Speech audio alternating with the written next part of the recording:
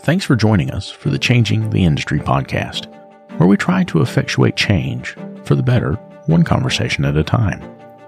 Part of that change is providing help for those that need it.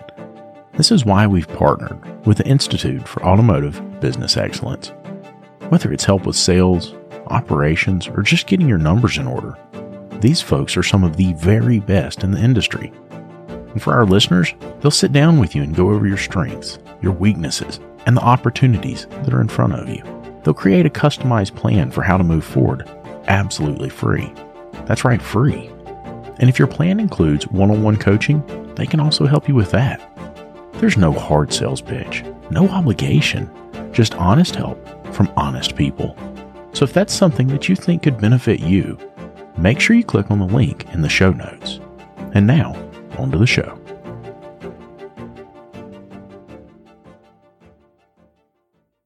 I remember how it used to be. The phone's ringing off the hook. Clients are coming in the front door like crazy, and here comes little technician Timmy. Timmy comes up and he says, "Hey, boss, where's my part? Where you want me to go next? What you want me to do?" Gosh, Timmy, if I knew, I'd tell you, buddy, but I am covered up. All of that stopped when I found Shopware. With Shopware, you get an industry-leading expediter right there in the software. It tells you if your parts are here, where your technician should go next, and how much time they have left to complete the jobs in the day. Go to getshopware.com to learn more. Getshopware.com. Hey everybody, David here, and welcome to the ASOG podcast. For the next several episodes, we'll be sharing conversations we've had at ADAPT, ASTE, and the Tools Conference. First up is our conversation with industry veteran and regular podcast contributor, Bryan Pollock, and a man that needs no introduction, Paul Danner of ScannerDanner.com. Before we get started, make sure you have this podcast set to automatically download because you're not going to want to miss these conversations. And make sure you check out our newest content on YouTube. And now, here we go.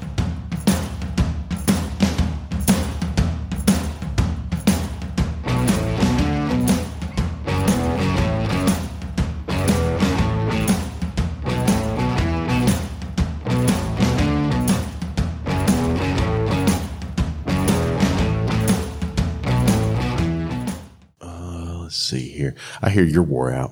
I'm tired, man. Me too. Yeah, I'm tired. Me too. This is show 3 for me in the last 2 weeks. Yeah. I can imagine. But, you know, hey, the last one, though, there was no hurricane. Yeah. Right? And that was pretty nice. That was, right? That was something. Coming back from the ASOG dinner last night was intense. It was. You know, I was soaking wet, drenched. He didn't slow down any. That would have been the sensible thing to do.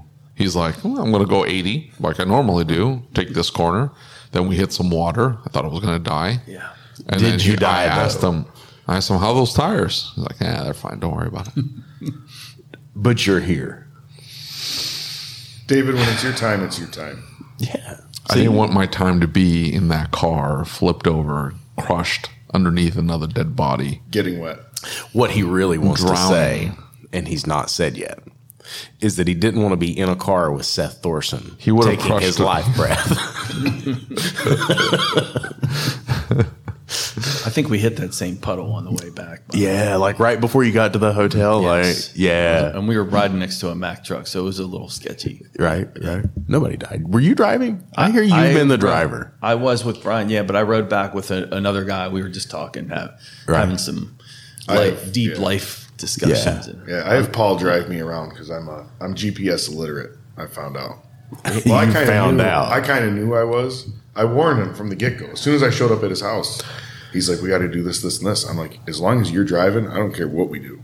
Right. And I confirmed he's definitely not GPS. He's GPS challenged like my wife is. Super smart people, both of them. Just right. For whatever reason, the GPS is a little tough. Is a little tough. Is misleading. And I don't understand. Like, what does that mean? That means that right turn that's coming up, you just turned one street too soon. I do that all the time. Or one street too late. Welcome to the club. Right. Like, I blame this. I blame the GPS. It's like it's not telling. It's too slow or too fast, telling me to turn or whatever. Like, so I would, but like my diagnostic brain is like I'm the one. Like, if other people can use it properly and I can't, maybe it's not the GPS. That's not his brain. I know. I need to know the street name. Like when I pull up to the street, like that street is whatever, like Main Street, turn right on Main Street. I can do that. I can't necessarily follow like I can see it visually and I know I have to make a right-hand turn and it's coming up. But I need to know the street name so I'm on the right street. Otherwise, I'll just turn wherever. You know, where I have problems is like the interchanges, like the on ramps and off ramps when there's like one right after another, an A and a B and a C. Yeah, you should do that. You should do that through Pittsburgh sometimes. Because you know, that city was built, you know, not to have that kind of traffic originally, right? And then we have all these tunnels and bridges, and you'll come out of a tunnel and you literally have like a football field length. You're doing 50 already to make a decision on 5 different turns. Oh, dude. Yeah, it's pretty. That sucks. It's pretty brutal. Yeah, my ride down was pretty educational. I found out that I've been road tripping wrong all my life. It's no matter what the temperature is, AC full blast, heated seat on. Ah, that's wonderful. And is that how you roll? That's how I roll. And I'm like, is that to keep you from falling asleep? No, I've had a bad back for most of my life, and the heated seat on my back is wonderful. And it was on the way down, we had the air blast and it was hot. Brian's like, Paul, your heated seat's on. I'm like, I know. That was the whole point. So then I'm like, maybe I'll try this. And I was like, this is pretty nice. Right? It's like a good deal. Yeah, that's pretty cool. Yeah. I need stuff to keep me awake because otherwise I will fall asleep. Yeah. So I am embracing ADOS to keep me from dying on the road somewhere. You know what? Because I will fall straight asleep. You know what works better than anything? What's that? Having a cup of ice. Oh, and eat the ice. You cannot fall asleep if you're crunching on it. You just can't. Doesn't matter how tired you are. I'm gonna try that. I'm telling you, he's got good traveling tech tips. He's got this figured out. I have tried. I was driving like the biggest U-Haul truck you can rent without getting a bigger license or a different license. And I was towing another vehicle behind it. And so you can imagine, like, I'm a little nervous. I want to make sure that you would think that would keep me like alert. No, I was still falling asleep. And so what I did was I turned the AC on at like as cold as it would go. And we're in the winter. As cold as it would go, and I would turn on the loudest music, like some Rage Against the Machine, just as loud as it went. And just wow. And so I had this blasting with it, and I was freezing in there, but I was so uncomfortable that I wasn't falling asleep. Yeah. That's the only thing I found. I think the ice is similar in that. It's just like, but that makes sense. So it's like distracts your mind from like, Yeah. Let's fall asleep now. You know, as somebody who spends a good bit of time with you and records podcasts with you and sees how easily distracted you are, I'm usually the one driving for a reason. What's that? No, I don't necessarily. Lucas and I have been telling you about Parts Tech for a while now, and how it gives you access to unlimited parts and tire vendors and direct integration with over 35 shop management systems. And now they've just launched a new referral program. All you have to do is open your Parts Tech account, go to My Shop, and click on the Rewards tab. There you'll find your referral URL, which you can share via email, text message, or on your social media. If your referral signs up for a new account and places 5 orders in the first 30 days, Parts Tech will send you a $100 gift card. That's it. Nothing else is needed. Your referrals can get you $100 just for using Parts Tech, which, by the way, is absolutely free to get started with. So if you're using Parts Tech already, start sharing that referral link. And if you haven't signed up for Parts Tech yet, what are you waiting for? Click on the link in the description or go to partstech.com/podcast. That's partstech.com/podcast. Hey, one more thing. If you find out that your shop management system doesn't integrate with Parts Tech, it's time to upgrade. David and I use what we believe to be the very best system on the market, Shopware. With unmatched features like Parts GP Optimizer and DVX, which is their digital vehicle experience, Shopware really is way more than just a shop management software. With it, you'll be able to create an immersive and interactive experience for your client, setting you apart from everyone else using run-of-the-mill software. Are you ready to upgrade? Click the link in the show notes to get started. Early care, it's just more that I'm afraid to drive with you because you're scary driving like a psycho. What are you talking about? You drive like a psycho. Okay. I'm a leisurely driver. Brian's I'm going pretty 40 aggressive instead too. of 60. I'm pretty aggressive. He's a pretty aggressive driver. Yeah. That's just a New York thing. He said that y'all both drove slow. And Jeff, I thought we were going slow because we got like over 20 miles per gallon on the way here in a 1-ton truck. How aggressive were we being? Right. Well, I had Jeff with me. Jeff wasn't crying. David was crying. So clearly, you're a chicken. Yeah, we had a nice ride down. Paul tried to adjust the front of my truck across a deer one time. Oh, my goodness. Really? That was the closest I've ever come to hitting a deer on the highway. And he really loves that truck. Dude, It's I'm driving. named Delilah on my Ford app. He disappeared in front of the bumper, and I was waiting for the thud. Right? It just never happened. Like, It just kissed his tail. Neither of us could see it for a minute. It disappeared. It was that close. Not a mark on the truck. We're doing 75 miles an hour. I have told this story on the show before, but I've got a good friend. They were delivering furniture somewhere, and one ran down and hit the side of the truck. And the owner of the truck is asleep in the passenger seat. And he's like, I feel the truck stop. I'm waking up trying to figure out what's going on, And he said, as I wake up, he said, I realize the guy that's driving is standing on the shoulder of the road. And he's trying to drag this huge buck out of the middle of the road by himself. And he's like dragging this thing over. And he said, I just happened to like open my eyes as he's standing directly over top of it. And it stands up. Oh, my goodness. And he said, it goes one way, he goes the other way. Oh, yeah, man. You don't get close to them when they're stunned. That's a bad idea. He said, I backed up the road like a third of a mile to pick him up because he would not stop. He's like, he was gone and the deer was gone. That's funny, man. Yeah, dude. This one had the goofy, what's the little movie? It had the antler like on it over the hedge. Into the mic, Open deer. season. Open season. You know the deer with like the jacked up one antler on open season? This was that deer. It looked like it. It was just trying to go ahead and take itself before. We like both spotted at the same time. No, you spotted. You pointed him out to me, and before I could even put my foot on the brake, he was in front of the truck. Right. Yeah, dude. And you know how much he loves that pickup. Like, we've heard about this pickup. It wouldn't have been a big deal. I was thankful for anti-lock brakes. Yeah, Paul did good, man. We didn't. Yeah, it was great. It was fine. I probably would have blasted it. So I was thankful he was driving because I probably would have just hit the thing. Well, I didn't swerve. That's ingrained in my mind. Yeah, like, do not I swerve. lock my elbows and so I can't move the wheel, and it's just like automatic reaction. There was on the brakes, massive amounts of tire squeal. Yeah. And the rate at which the truck stopped was actually rather very impressive. Yeah. That's Brian, into the mic. Sorry, David. Thank you. I appreciate that. You know what it is? You notice how close those two are to their mics, Brian? now Well, Brian's more also leaning that into close. it than Sorry. anything else. I'm here now.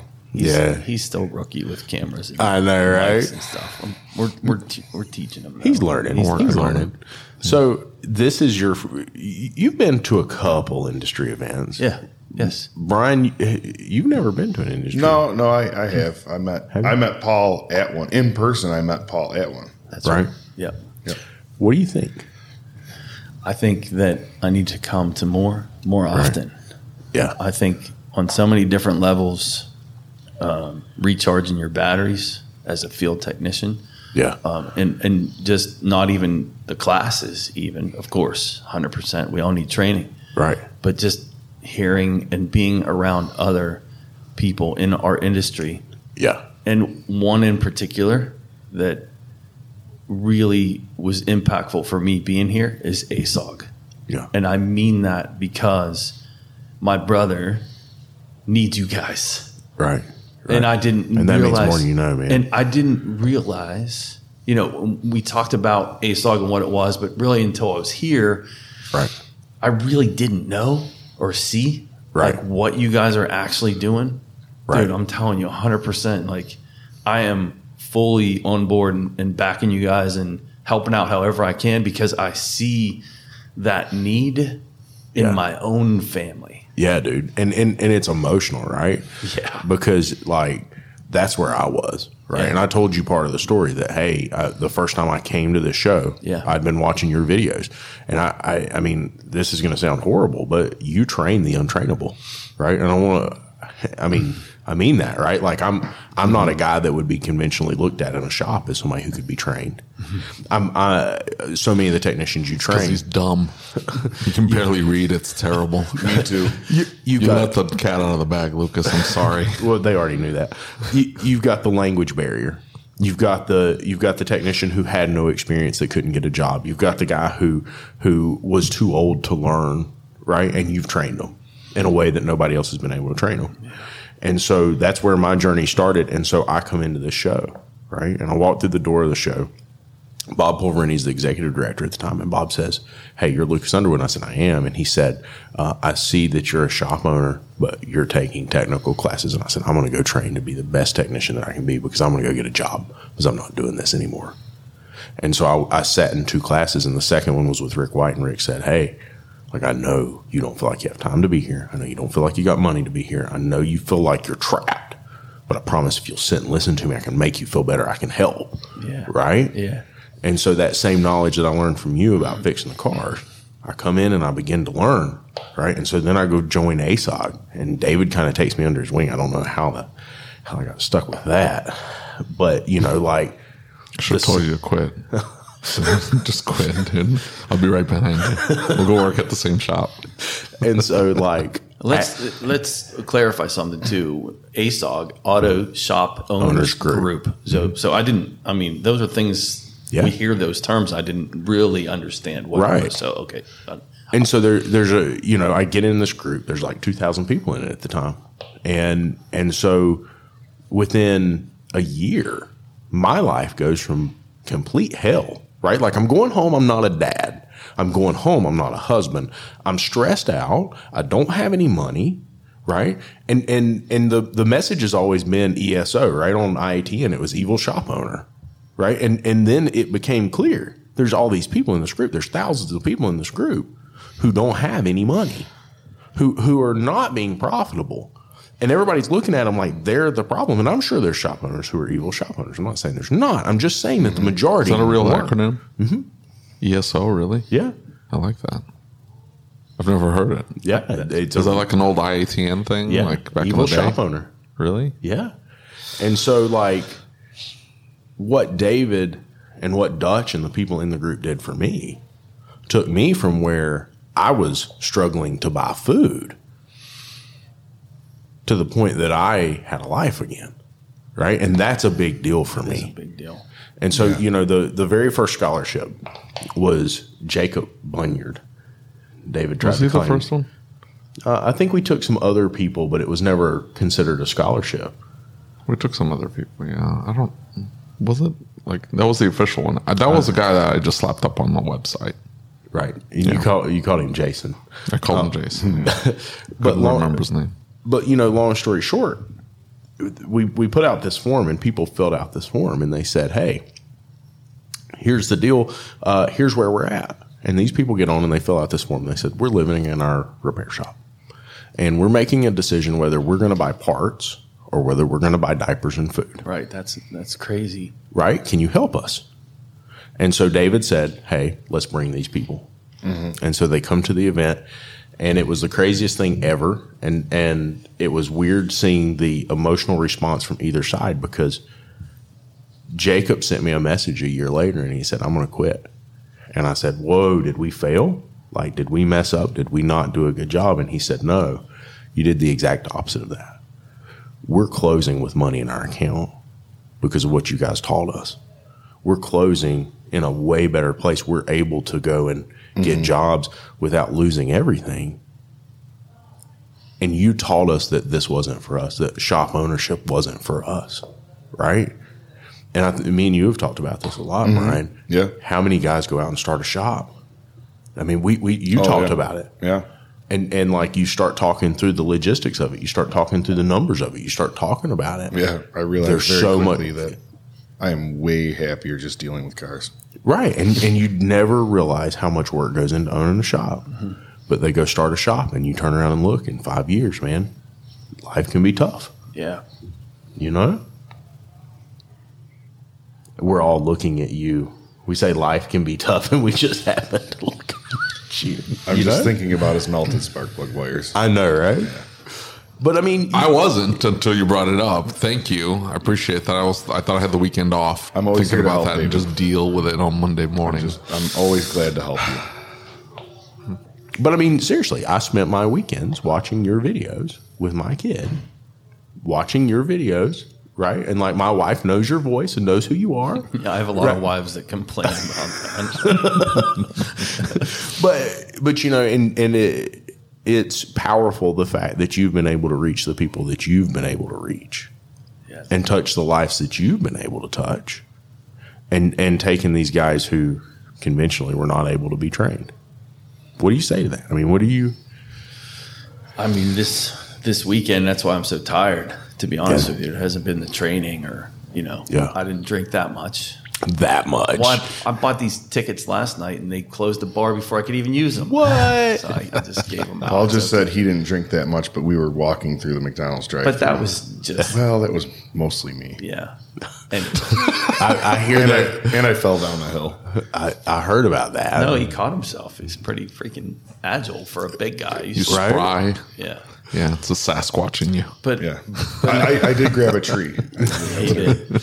But no, that's why I'm tired. I mean, just talking with everyone and hearing stories and it's just overwhelming, to be honest with you. Yeah. I mean, I know it's there, but like to experience it in person, I have to be honest with you guys, it's partly why I don't come to too many training events, because I don't really do well in that environment. You know what I mean? Like that kind of praise. And of course it feels good, but then it feels icky at the same time, because I'm just attacking. Like, turn the camera on and you know what I mean? Right. So. And that's what's interesting about it is I think that's why it worked, right? Is because it was organic. Yeah. It was real. It was never meant to be anything. It was meant to help, right? It was meant to make my class better. It isn't just people putting a crown on in front of a mic and yeah, somebody accused. What did that guy say about us this morning? But you in all seriousness, like that's what made it work. Yeah. It was organic. It was real. Yeah. And that's what I continue to try to do, and honestly why I don't watch other people's videos for that reason. Because I when I started this, it was just going off of what I've done, what I've learned, and I just want to continue to do me and not worry about what everyone else is doing. Even if they're more successful at doing it, it's just not my thing. So right, I like to keep it that way. Absolutely, and I get that. And the content's still amazing. When you look back at where we're at now from where we've been, where do you think we're going as an industry as a whole? I mean, technology's changing, stuff's happening like crazy. Yeah, I think what I'm seeing for the first time probably ever in my life is we're starting to hear that, hey, trade schools aren't so bad. Yeah. From the level we needed to hear it from 40 years ago, which is 8th grade, 7th grade, middle school, guidance counselors saying to their kids, hey, have you considered a trade? I mean, I've never seen that. Right. It's going to take a long time. Yeah. To have the right types of people coming into this field. It isn't just the stragglers and the ones that, you should just, don't go to college and I don't know. It just the idea of a trade finally being recognized as a viable option for kids is going to be a huge help. We need a true profession. Yeah, we need to have the critical thinkers. We need to have the ones that can sit in front of a computer screen and learn and read, and because we need that every day. We're doing that, right? And so, not everyone's cut out to be a diagnostic technician, but that's okay too. We still need guys that ABCs, whatever we really do. We really do. But the field is changing tremendously, and we need a lot more of the guys that are willing to. I don't know. It definitely takes a certain mindset. Well, I think so much of that goes back to the instructor. Right. Yeah. And let's be real about it. Yeah. And I know it's an unpopular opinion, but so for instance, in our local high school, right, you've got an auto repair shop that is a fully functioning auto repair shop in our high school. It is an amazing shop. I mean, you would be hard pressed to find a dealership this nice anywhere in the country. Yeah. It is amazing. Right. And so the previous instructor was a great instructor, but you got to think about the fact that this dude was like ready to retire when he went in, and he's an amazing, very smart man. Listens to the podcast, great guy. But, he's had a long career, and he comes in as an instructor, and he's on the ramp down. And so, you look at the instructor that's in there now and seeing that there's a 2-year wait list to get into the program. Yeah. Right? Awesome. From a program that didn't have anybody in it. Yeah. And the fact that this dude comes in and he's passionate about it and he's fired up about it. He's like, oh, this is so cool. This is a great career. We want people to see this. And see the CTE director come down and say, wait a minute, you can make $100,000 a year in the automotive field? You're working on technology like this? You've got engineers that come out of this field and go into that's insane to them, right? They never thought about that. You look at somebody like Isaac, right? And we talked about this yesterday. Isaac came to this show for the first time as a shop owner. And just a few months later decided, hey, I'm shutting the shop down. What's Isaac doing now? He's easily the most advanced hybrid and electrical trainer in the United States today. That's awesome. You know what I'm saying? Yeah, we had the pleasure of being in his class, too. He's a great instructor, man. Dude. Yeah. For real. And he's smart. Yeah, it's really good. Yeah. Different level of smart. Well, if I see his name, as the guy teaching a class, I'm definitely interested. Yeah. Absolutely. Yeah. Absolutely. And so I'm just curious, how do we get that passion, especially in the instructors? How do we begin to build passion there? Because you were an instructor. I was, yeah. And your passion and love for it was conveyed through video to hundreds of thousands, millions of people. Yeah. And I've always loved it. I mean, I think the key, is, and I think I said this to Carm too. I did a podcast with Carm yesterday, and it was like, the key is we don't want people that are going to teach to be burnt out and done. If your idea is, well, I'm tired and I'm done and I think I'm just going to go teach, please don't. Please don't. Just go do something else. Right. And there's nothing wrong with that. Exactly. If you're coming into a classroom and you have really a negative aspect or an idea of this field, which is probably, in that particular circumstance, maybe it's, rightly so that you feel that way, but don't bring that into the classroom. That's not the type we need. You're 100% right. It absolutely starts with an instructor who's excited about the field and who has firsthand experience of how he made it work and how exciting it can be. Like that's hugely important. Yeah. That's hugely important. I think it's so much of it, right? I think it's so much of it. And I think it sets the tone for the student. 100%. Right. And that is where we've got to start because, I think where our deficit starts is in middle school, right? When I started tinkering with cars, I was like 9 and 10 years old. And my dad's saying, hey, if you don't put some cars back together, we're not going to have anything to drive anymore. Right. Like I'm taking stuff apart out in the yard. And I had the opportunity to do that. But society today is taking a lot of that opportunity away.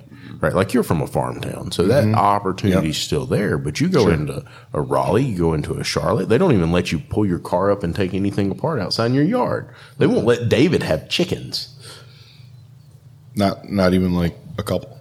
I can't even have a chicken. Yeah, I don't think we can 3. either. So I don't think Man, right in town where I'm at, they told one of my friends, they're like, you can. He lives in the village, like in town. And they're like, yeah, you can have a couple chickens, whatever.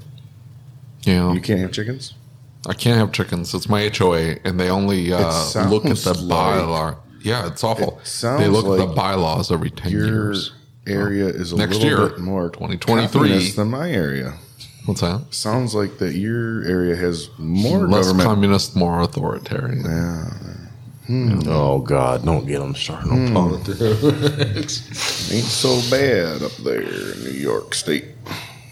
Yes, it's awful. It's so awful. We'll compare tax bills, and then we'll talk about it. I breathed a sigh of relief when I pulled into Pennsylvania. I'm like, oh, I'm here. So, Bryan? Yes. We've had some really interesting conversations. What do you think of the show? I thought it was great. I thought the training was excellent. I took a couple classes from Justin Morgan. Justin's awesome, too. Yeah, dude. First time sitting in a Justin class was today, and he's really sharp. Yeah. Well-spoken, great instructor. Yeah, very excited. I was in the very first class he ever taught. I was in the very first class that Seth let him teach, and Seth was there, like, kind of backing him up. And I'll never forget because, like, Seth literally just had to eventually go stand at the back of the class because Justin was just, like, he nailed it, right? He's fired up. Yeah. When he's teaching. Yep. Yeah. So, yeah, no, it was great. Paul and I got to take the hands-on, the hybrid deal at the CarQuest Technical Center, and yeah, it's been top level. So when we've talked a lot about kind of your journey. We've been talking a lot over the past couple of months. Yeah. Right. And you kind of feeling like, hey, I don't know where I'm supposed to be in all this. I don't know. Mm-hmm. Is it technician? Is it mobile guy? Or do I want to grow to shop owner? Mm-hmm. You've had a whole weekend to hang out with shop owners. You've seen this from a different perspective. What's your takeaway in that area? I mean, I think I had the idea. I had my mind made up on not being a shop owner month ago. Right. I'm like, this looks like it's way too much work. Yeah. So, I'm happy with where I'm at. You talk to some people, you see the kind of equipment that they have access to. Other than a few select shops, I think I might have it all right. Yeah. Well, I mean, we talked about that, right? We talked about that. Like, you had it in your head one way, and then we talked for a while, and maybe it's not so bad. It's a little bit. Yeah, when I was sitting on Paul's couch petting his dog, getting paid from my shop for being out of training, I was like, you know what? Cool. This ain't bad. I mean, you're less than what? How many shops do we know that pay for training? I mean, in our group, quite a few, but I mean, that's one of the primary for training. I pay for their training. I don't pay them to be here. Deadbeats. They're probably not learning anything. Oh, man. I was getting paid to watch Paul's hockey game. I played in an over 40 beer league ice hockey, and there just happened to be a championship game Tuesday night, and Bryan was coming in Tuesday night. I didn't know I was playing until Monday night because we won Monday night, so we got to play Tuesday night. I'm like, that can't be good for your back. I'm like, actually, my back's better. Paul's quite athletic. He actually laid a guy out in a no-hitting league. He his mother. I was sitting with Paul's mom. I didn't mean to. No, I lay that guy out, but he was being mouthy earlier. I was sitting with Paul's mom, and Paul's mom is like the sweetest lady ever. And Paul warned me ahead of time. He was listening. He's like, "Mom, I said, when the puck drops, you need to shut up. She wants to watch her son play. Don't interrupt her." And he was right. The puck drop, and her purse opens, and the notebook comes out, and the pen comes out, and she starts taking stats. Yeah, she does. She's very serious. It's awesome. The only conversation that is awesome. The only conversation we had was who scored that goal, who assisted the goal, why did they blow the whistle, and why are they putting Paul in the penalty box? It was fun, though. Yeah. You ended up in the penalty box. Yeah, it was a great Imagine time. that. But it was fun having Bryan there. I'm like, I'm sorry, man, but I have to drag you to this game. Unless you want to sit at my house with my younger two kids, which would be weird. They don't know you. You don't know them. Right. He 17 and 14-year-old, and Bryan. Your other options, you're coming with me. So that's pretty cool. That was Tuesday night. I mean, here's the thing, though, is that's the stuff I like about going to training. That's the stuff I like about getting out and about. And it's like last week we went to a Rangers game. Yeah. Right. And I will say this, I'm not a big baseball fan, but when the baseball comes rocketing straight down right between you and you're a fat guy and you can't just get up and move, the adrenaline rush is pretty cool. I mean, am I going to die here? I don't know. That's cool. That's how I feel when I get in the car with you. See, the adrenaline rush. Making sure your blood's pumping. Yeah. It was great. The hockey game was exciting. There was 5 lead changes. And then we had a fire afterward and hung out and drank a few beers. And that's awesome. Kicking back and talking about life. But that's what, you mentioned, being at a ball game from a training event. And I think that's half of it that we forget about, Right. is just networking and being with other people and hearing stories. And getting ideas and things like that. You learn so much, and I really feel like my batteries are recharged. I think this event really hit it out of the park with networking too, right? Yeah, 100%. What other events do you go to where they had the activities they had here besides the training? It doesn't. Yeah, I don't think it really exists to that level. You know what I mean? Yeah, right. So, there are a few select shows out there that do it well. This one does a really good job. Yeah. And some of them, it's we have a dinner. It's okay, well, that's it. Mm-hmm. Well, Paul, from your perspective, because you've seen this in a different light now, right? Because you were tech, you were instructor, and now you're seeing it from the outside with your brother owning the shop. Mm-hmm. What's your takeaway from that? I mean, it hit me like a ton of bricks yesterday, to be honest with you. Like literally yesterday, just talking with the president of ASOG, Scott, yeah. And then Dutch come over. Silverstein. Sorry, Dutch. Silverstein. Stein of beer. He'll tell you. No. Can't get the names right. And just what was offered in helping, they heard my brother's story. I'm worried for my brother. He's just so busy and he's got a lot on his plate and he's got a 3-week backlog and, he's not making the money that he should be making. And knowing that there's this network of guys like you that I didn't even know, right. I know, coming into this, I knew very, very little. And now after, being at the scholarship dinner, and then hearing from you guys and then talking to you, and I just didn't realize that even existed, to be honest with you. I didn't know that there was that kind of support out there. I didn't know that there were coaches that would literally help guys like my brother get to the next level. He's a technician. He's not he's a technician at his core. He's not a professional business owner. And I know there's things that he needs help with. And I guess I'm hesitating a little bit because I don't want to say too much for my brother. Right. Not like he's in dire need. I don't want to make it sound like that. Like of course not. He's an excellent human being. He's an excellent person. He handles his customers well. Everyone loves him because of what he does. Mm-hmm. Yeah. But at the end of the line, if he's not making money, there's a problem. Well, something needs to be done, and he can use some coaching. What you guys do, I'm super excited about it. Like from a personal level, I'm super excited about it because when I go into work, I go film at his shop. Right. I'm noticing there's a difference. Yeah. In his face, in his demeanor. It's heavy, dude. He's like, Paul, I'm done. He's used those words, and I'm worried for my brother. Yeah. And you guys have something for my brother. Right. I mean, are you kidding me? I did not know that was coming. I didn't. And here's the thing is it's not about money for us. It's not about getting paid. It's not about somebody getting something out of it. Right. It's a group of guys who have been right there before. Yeah. I just talked to somebody on Friday I've known for 25 years, right? And dude calls me and he says, hey, listen. He said, I started this shop. And he bought the shop, right? And he said, you know me, I've been a technician as long as we've been friends. I said, yep. He worked at the Ford dealership. And he said, I went out and he said, I got a loan to buy the shop and to put some money in the account. And he said, I bought the shop.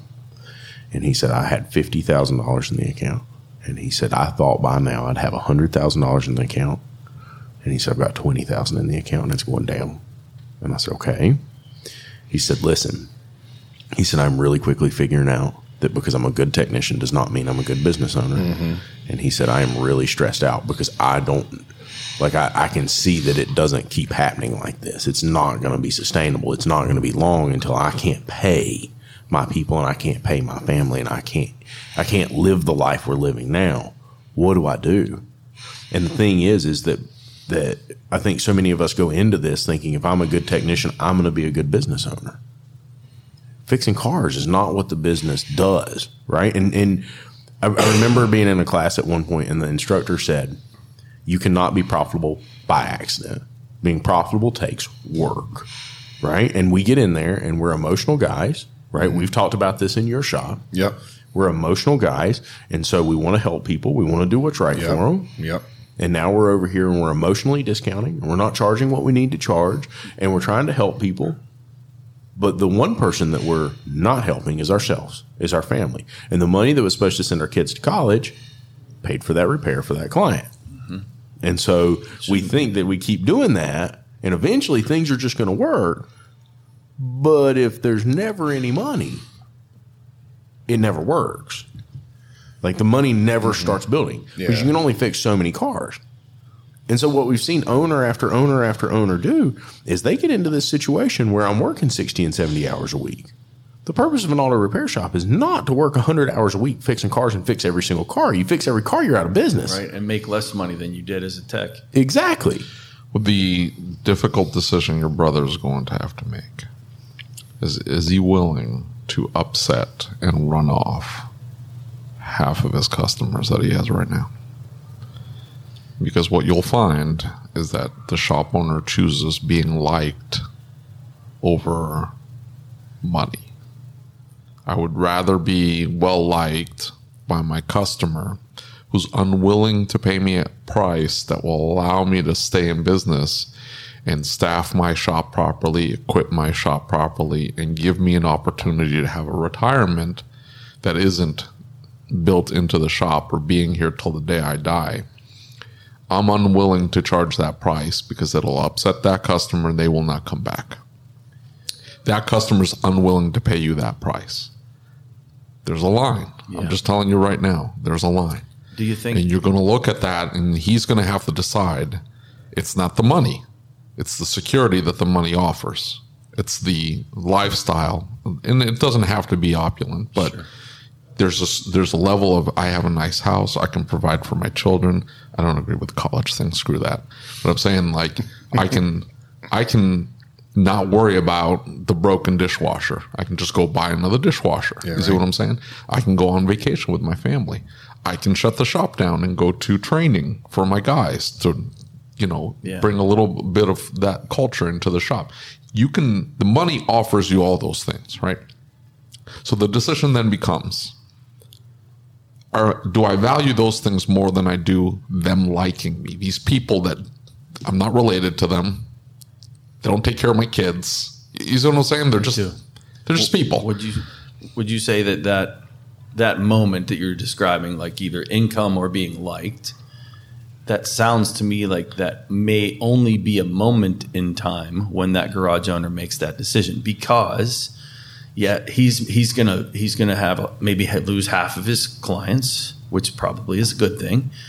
Mm-hmm. Those ones may not like him anymore, but the clientele that he's going to get following that moving forward, can't we have both? Do you think we can be liked and still charge? Do you know what I mean? I agree with you. I think you can be liked, but the relationship becomes a little bit different. What you end up realizing is that 80% of those people that liked you were using you. Mm-hmm. Yep. And that's a difficult realization. Personally, he's going to sit down and go, they weren't laughing at my jokes. They just wanted cheaper auto repair. Mm-hmm.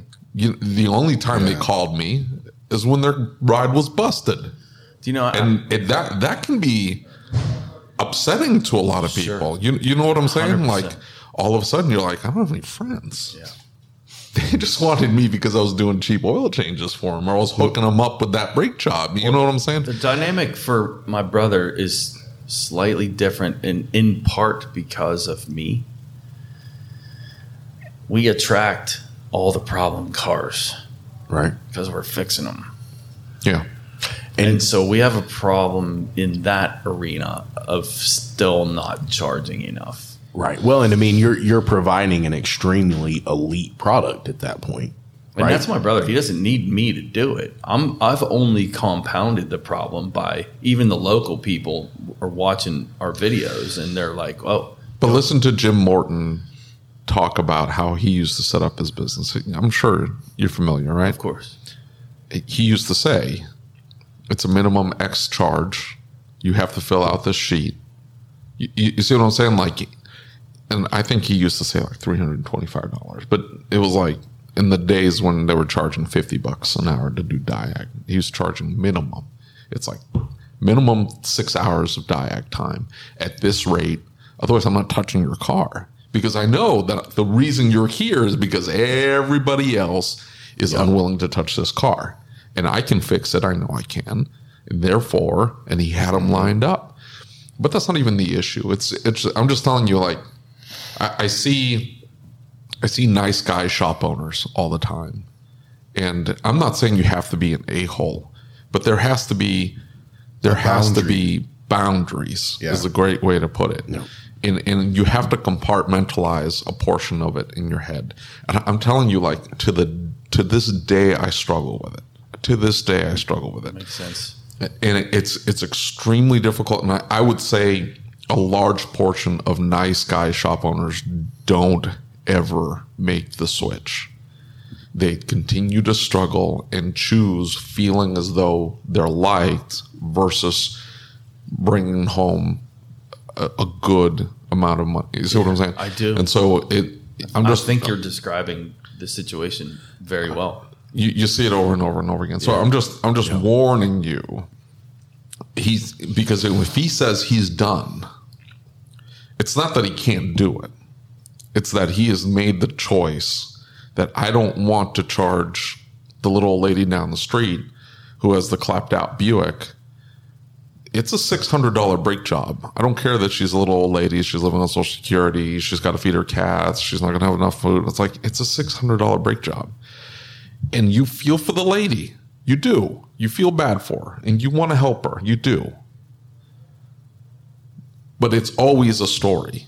And you have to decide, like, everybody has a story. And you have to go, and you have to go, okay, look, I really want to help you out. And so let's figure out a way for you to pay for this $600 brake job. The price doesn't change.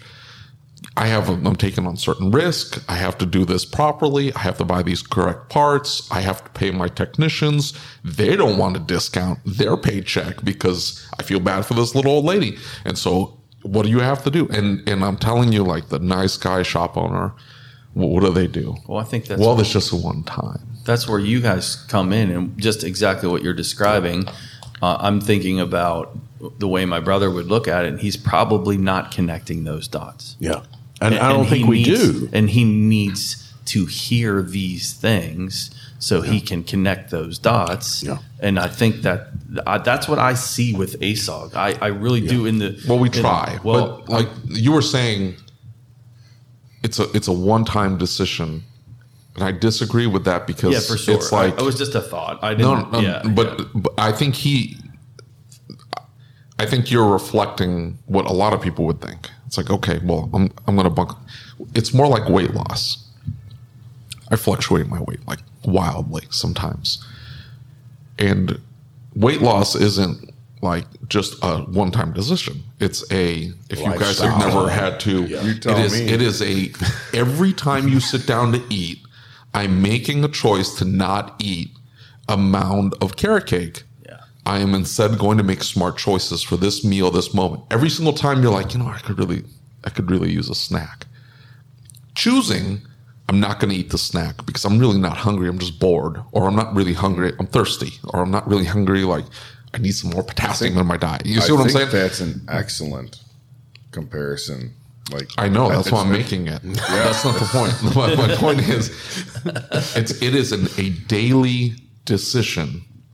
Yeah. That this lady doesn't really care about this sweet little old lady, and she's so cute, and you're like, oh, I can't.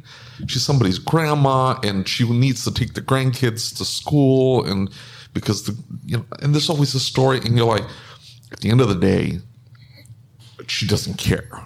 She doesn't care that, hey, I'm going to discount this $200, and so I'm going to struggle to pay my technician at the end of the week, and then the taxes may not get paid on time, and I'm therefore going to starve my kids of something, some opportunity, some this, that, and the other. She doesn't really care. Or maybe you won't have enough to pay your technician too, Well, yeah. You're ready to hire another guy, and you can't afford to hire another guy. And you end up 3 weeks backlogged on work because why? Every single one of those jobs got discounted, and that could have paid for one more extra technician to turn that 3-week backlog into 2 to 3 days. Yeah, and we see 100%. One of the things we hear is that everybody says, I'm 2 or 3 weeks out, and they use that as a measure of success. Yeah. Right? That is absurd. And so unless you're completely capped on space. Right. And one of the things that we sometimes hear happens. Yeah, we are. Capped on space. Yeah. Well, and so one of the things that we always hear is hey, I'm 3 weeks out. So the narrative has changed in ASOG now. If you're 3 weeks out, you're not charging enough. Right. And so I don't want to know what you guys charge, right? But I want to point something out. My little shop in Blowing Rock, North Carolina, will tell clients when they come in, they bring me a 6.4, and it's got an issue, right? It's $600. It starts at $600. Now, look, Kim and Bryan Walker are teaching a class right now over here, and they're talking about something called know, like, and trust. And they're talking about marketing, and they're talking about organic marketing through video and through all of these other avenues. And what you have effectively done is created the best marketing strategy that could ever be created for your brother. And there's millions of shops all around that would love to have the opportunity that you guys have. Yeah. They would kill for the opportunity you have. Now it's time to implement the system on the backside. It is time. That says, hey, we've created an elite shop. We have created a shop that there is no other shop that could even remotely compare to what we're doing here anywhere in the United States today. And we have created the best marketing strategy that's ever been created for a repair shop. And I'm not doing that to inflate your head. I'm telling you that's what it is. Right? Like people strive Even if to you didn't accomplish. intend, that's what ended up happening. And so now like the price has to shift accordingly. Right. It does. You're a shop that should be charging $1,500 a visit. Yeah, if for no other reason, like you have to maintain your sanity. You see what I'm saying? I do. And so for your brother. I do. And you just doing your thing, now his shop is flooded and he needs to sort of like draw the line and say, look, we can't continue to do this at a discount. So now if all of a sudden I double all my prices, again, you're going to lose half those customers. The people that are willing to pay the price, they're going to get that elite level of diagnostic care. Yeah. You see what I'm saying? I do. Now, I've shared with Paul, and I just want to make sure I'm not misquoting it. I'm sure you guys know better than I do. When you do that, somewhere along the line, I've heard they say that the bottom 50% of those people is only responsible for 5% of your revenue. Am I quoting that correctly? I don't know who said that. I think Sounds like a really smart guy. I don't know. It might have been this guy named David Roman. Oh no. You know who taught me that? Who? The traffic and funnels guy. Oh, really? Yeah, those guys. So They that have I am a whole saying it shtick. correctly because it sounds outlandish when you say it. Right. No, but that's how the numbers end up working out. Like that. If you go look at the average repair order, you've seen that. visits per year. You've seen that? Absolutely. Yeah. If you go through my numbers, I heard it. The traffic and funnels guys. So those are the guys that consult the consultants, right? And they'll tell you, hey, bottom half of your customers are only representing 5% of your profit. 50% of your Bottom half of your customers only represent 5% of your profit. That's horrible. That's how the numbers work out. And I'm like, that can't be true. So It I works took out every time. my entire database and I looked at the numbers that the bottom half were generating, and the average ARR was like $182. And my profit, my GP, my gross profit numbers was under 50%. And I'm looking at it, and the average number of visits was like 1.2 amongst all of them. And I'm like, this is like, I can lose all of these customers, half of my customers, and I wouldn't even notice it from a money standpoint. From a numbers standpoint. Yeah, I wouldn't. At the end of the notice day, what's in the account, it would be a very small blip on the radar. It'd be a slightly bad month. Because I told Paul that, and he wanted me to send it to him, and I just wanted to make sure before he shared that set in stone that I was quoting that correctly. That's it. Well, and I want to point something out. So, have you ever been to a high-end barbershop? It's been a while. No, same with David. Real nice. Why would you bring that up? You poor fellas. But here's the thing. So I will take my team to a high-end barbershop. Yeah. For one reason. To They're all experience very it. hairy. Yeah, that too. To experience it, right? Because they specialize in experience, not a haircut. Mm-hmm. Okay. And so that's what I want to do with my shop. I want to create an experience that's like no other. Okay. And so what you will find is they have different options. I can put you on a website right now and let you see a schedule for one in Charlotte, North Carolina. And they have a regular stylist, barber, whatever you want to call them. And then they have their master, right? And the master is the one who is teaching everyone else, and you can get an appointment with them. Okay. Mm-hmm. If you get an appointment with a master barber in one of these facilities, you're talking about a minimum of $350. Okay. Now we're fixing their cars, and we're talking about average repair orders of $300 and $400. and they're paying $300. Yeah. We're talking about a haircut, and they do 8 of them a day. It doesn't need to be elitist. It doesn't. That's like one thing I struggle with in my shop, like because you look at a shop like Seth, like or Bryan Blair down in Texas. Right? These are beautiful facilities. The floor is a certain way, and the decor, and they bring in they bring consultants in and stuff like that, and so they're charging a premium, and so you're like, okay, that makes sense. When I walk into a facility like that, and they've got the barista working in the corner. It's like, what kind of automotive repair shop has a barista? Oh, my shop there. There's no desk. There's just a bunch of stand-up tables and iPads. And that will never be my brother. But I'm saying, like, I mean, does he have coffee in the mind of the nice guy shop owner? They think that for me to double my labor rate and start marking up my parts appropriately, that's what I need. Yep. And I don't have that. Therefore, they tie the two together. Therefore, in the magazines and the websites and all that stuff, they push that narrative. Like, you've got to have all this garbage amenities. I call them Taj Mahal shops. Like, you have to have this in order for you to charge appropriately. And I am so against that. I'm glad you say that because it feels unattainable. And knowing my brother, it feels unattainable. Yeah. So what do you need to have? It needs to be clean, well lit. That's it. And do decent typically, work. Well, hold on. I'm not talking about the work, because a lot of times these shops are like they're old. They look old. They feel old. They're dingy. Usually not well lit because they don't notice the 17 lights that are out, and so that's the way it looks. I'm sorry. What was it? I got to pee and I can't concentrate. It's bad. David has ADD. Did you know that? I don't know if you noticed this. There's squishy toys all around the table for him to. I was going to ask you to hand me one because I'm the same way.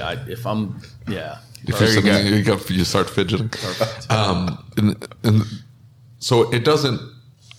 A lot of shops make that connection. I have to have it looking like this, but these are normally shops that are doing good work. They're just dingy. And then the price doesn't match what they should be charging or the quality of their work. Because I guarantee you a good portion of those Taj Mahal shops are doing garbage work. Yep.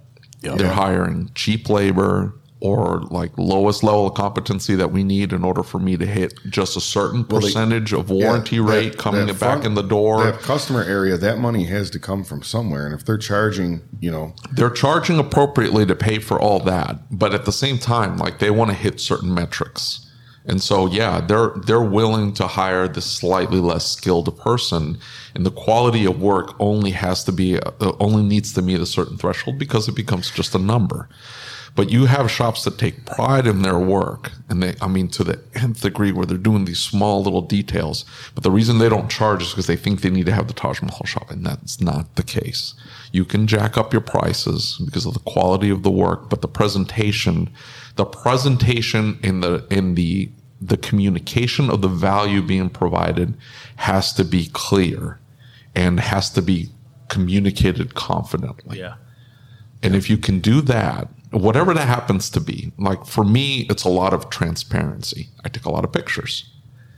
So when you come to me and I tell you a story about your car through pictures and some phrases in there, but a lot of pictures, you're going to be able to know the condition of your vehicle, what your vehicle needs, and why. Where everybody else around me is just going to tell you, you're just going to have to trust them. That comes with a price. And the price happens to be within 10% of the most expensive dealership in town.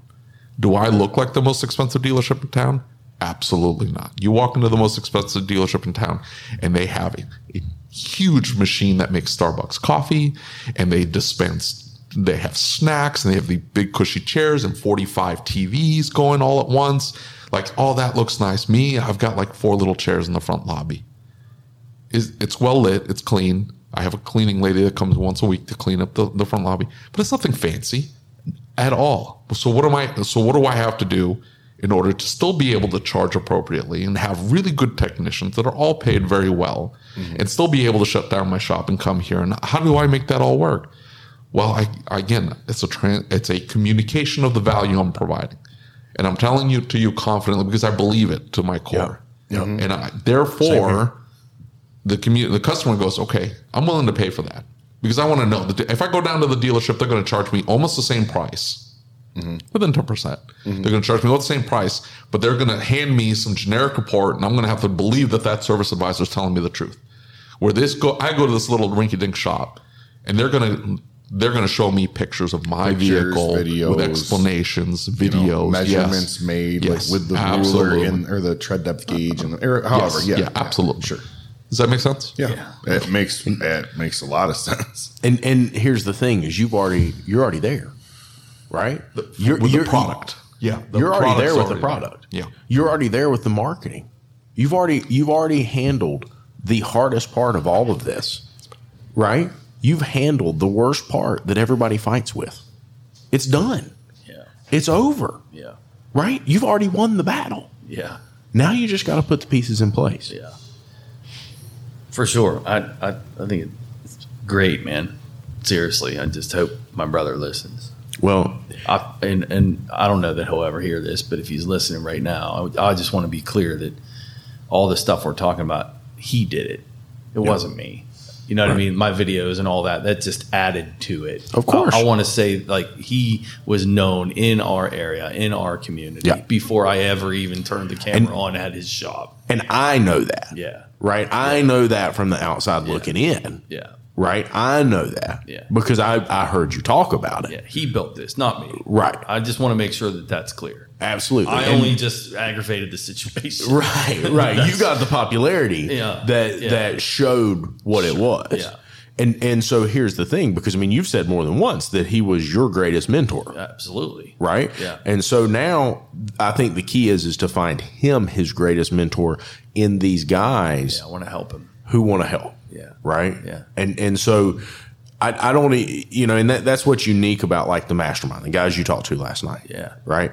This is a group of shop owners. Yeah. Who like, I'm going to lose it all. Yeah. Right? Like I have bet the farm and I'm about to lose it. Yeah. And so let me figure out how to fix this. Yeah.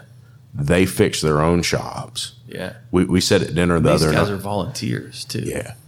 I mean, if that doesn't tell you right there, right? An organization they're passionate about helping people. We said at dinner the other night, and somebody said, "Why would you do this? What do you get out of this?" And Mark Perkins, who I made the president of the mastermind group, said, "Because I don't ever want anybody to feel like I felt." I mean, that's an organization I can get behind 100%, and that's why I'm glad that you asked us to come now, after, not before. Right. You know? Yeah. And I know,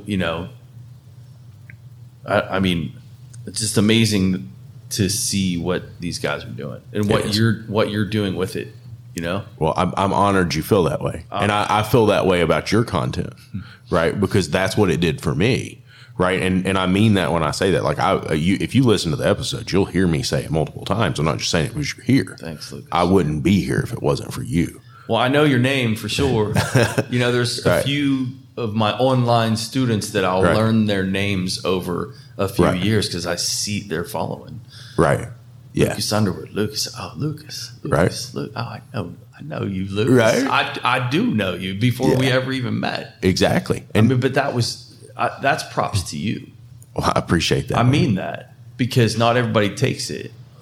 Some people it's just okay. That's cool. Right. But there's a few that do, and the ones that do, it's amazing to see what they're doing with it. Yeah. You were one of them. Yeah. It changed my life, man. I mean that. It really did. I'm just saying. I'm deflecting right back to you again. You were every bit a part of that because it doesn't work for everyone. Right. Well, this isn't the recipe to change your life here. Press play. Right. It takes work. It does. Dedication. It does. It takes interest. It takes sitting there with your 4-year-old on the floor with a Scanner Danner book spread out. That's correct. Drawing wiring diagrams because you want it. Right. Yeah. Right. Because it's not enough to just be halfway there. Yeah. Right. Yeah. And we feel the same way about shop owners. Yeah. Right. It's not just enough to be halfway there. You know, Cassandra, who was at the dinner last night, turn you back up. She was at the dinner. And a couple months ago, a good friend of mine reached out and they said, we need your help. And I said, okay. They said, we've got somebody who can't pay their parts bill. And it's been a while now. And they're paying for parts when they get parts. And they've got, was it 2 or 3 predatory loans?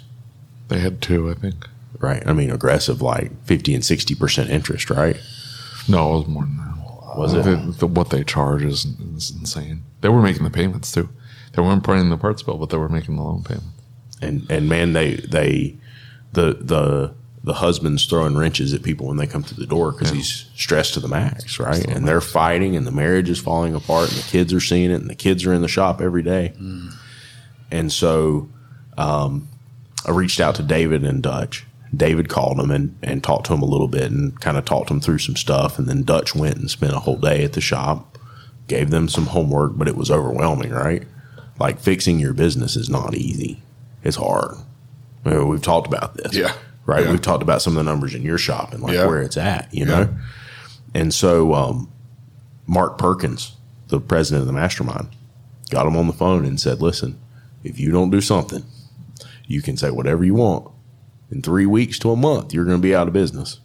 And then you got a major problem because you don't have a revenue stream to fix this. You bet all of everything you've got on this. Not only are you going to destroy your credit, but you're going to be in trouble.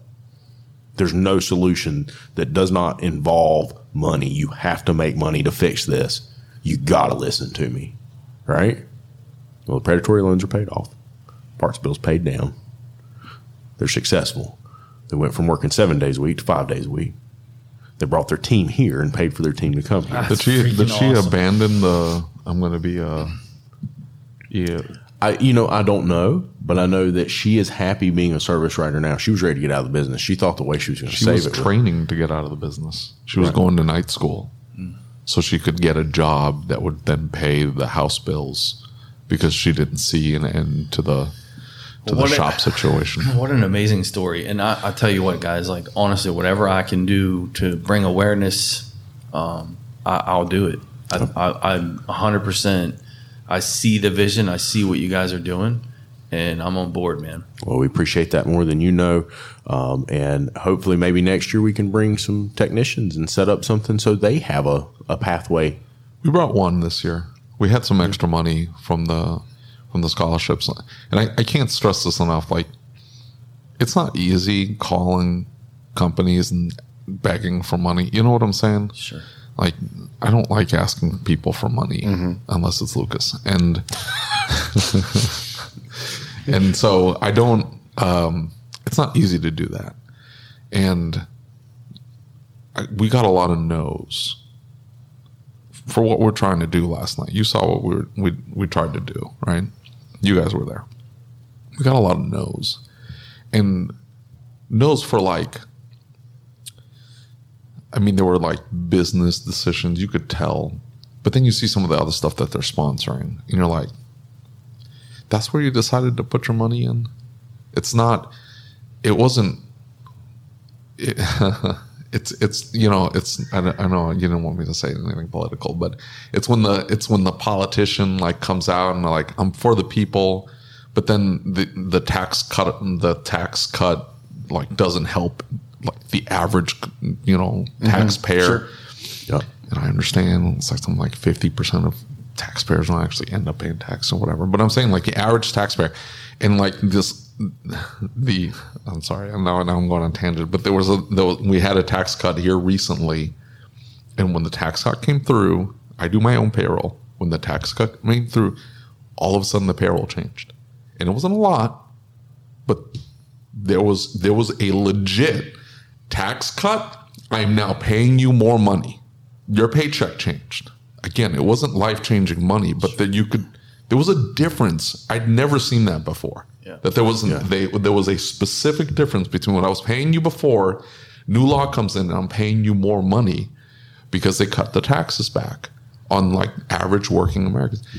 And so every politician comes in and speaks like, oh, we're going to help the people and stuff, but they never do, right? And you see that sometimes in vendors, like, oh, yeah, we want to help the average so-and-so. But they don't put their money where their mouth is. And I can't stress people enough, like, be careful who you do business with. Because there are some that are, like, genuine. They care. And they put the money up, big money. They put the money up. Yep. They give away free stuff. Like the shop marketing pros people, I cannot speak. I don't use them. They're not one of my customers or my vendors. But I cannot speak highly enough of them because what they give away. They gave away a website. They saw one of the scholarship winners didn't have a website, and they gave. We didn't tell them. They didn't tell us they were going to do that. We didn't ask them to do that. We didn't. That was them doing it of their own volition. Because they wanted to help. They saw the need for it and they're like, what can we do to help the situation? And we've had like shop management companies give away free shop management for a little while. Yeah. Rick White gave away coaching for a year, wasn't it? Yeah, he's given all of them 6 months of free coaching. Is it really? Yeah, this year. He's nuts. Anyway, so but you see these guys, like they step in and when they say, like, we want to help, they mean it. Yeah. And some companies are just, they're whatever. They don't care. Yeah. And like, say what you want about Dorman. We give Dorman a lot of crap. That's even Matthew Skunrick says that. He goes, you can say what you want about Dorman, but they dump money into every training event across the country. They've started doing that. Like this was you talked to Lester and he says like 2019, the shift was like, we really need to make a shift towards training and helping this, that, and the other. But like you get a contact like him and he told me, he's like, we want to do more. This is all I could get approved right now. But this is a big company, right? I told him, it's like your corporate overlords didn't let you have anymore. He's like, no. He laughed. But he's like, we want to do more, and hopefully this will be a jumping off point. We were getting BS answers from the vendors. I guess just be careful. What was I going with all this? I have no idea. I don't know. I just wanted to say that. I had mentioned I'm supporting you, and that's where we went with that. So I'm not going to be a big money contributor. No. We didn't. I know that. Yeah. I'm just playing. You've already supported us but I want to even more. So I mean that was what led to that conversation. He stays on track. I want to support him. Somebody's got to pay attention. Somebody's got to pay attention. Yeah. Well, and we appreciate that more than you know. But know that you've already supported us. You've already supported our industry. We've been telling people in ASOG for years to sign up for premium and put their technicians to it. Right? What is our measure of a good technician? If they've signed up for premium. Yeah. We mean that, right? Like that's Lucas told me somebody shows up to his shop with the scanner Danner book. Like that's okay. Yeah, that's enough for me, right? Because it shows they've invested in themselves. Yeah. Right. And that's a pretty easy measure, whether you're going to hire somebody or not, saying, hey, I've been in the program for, 8 months or whatever, and I paid for it out of my own pocket because the last shop I was at wouldn't pay for it. I hired a guy off that. I'm not kidding. We found each other on Facebook. There's no joke. I'm not just telling you this to tell you this, but you go ask him. He was working at a shop. It's like a skeezy flat rate shop that was just pumping cars through there. They were doing $14.99 oil changes at one point. They've since changed that. They've closed a bunch of locations, but whatever. And, he was just pumping out work, but he wanted to learn the diagnostic side. Like, he's like, we shouldn't be just swapping parts out, right? You're detecting.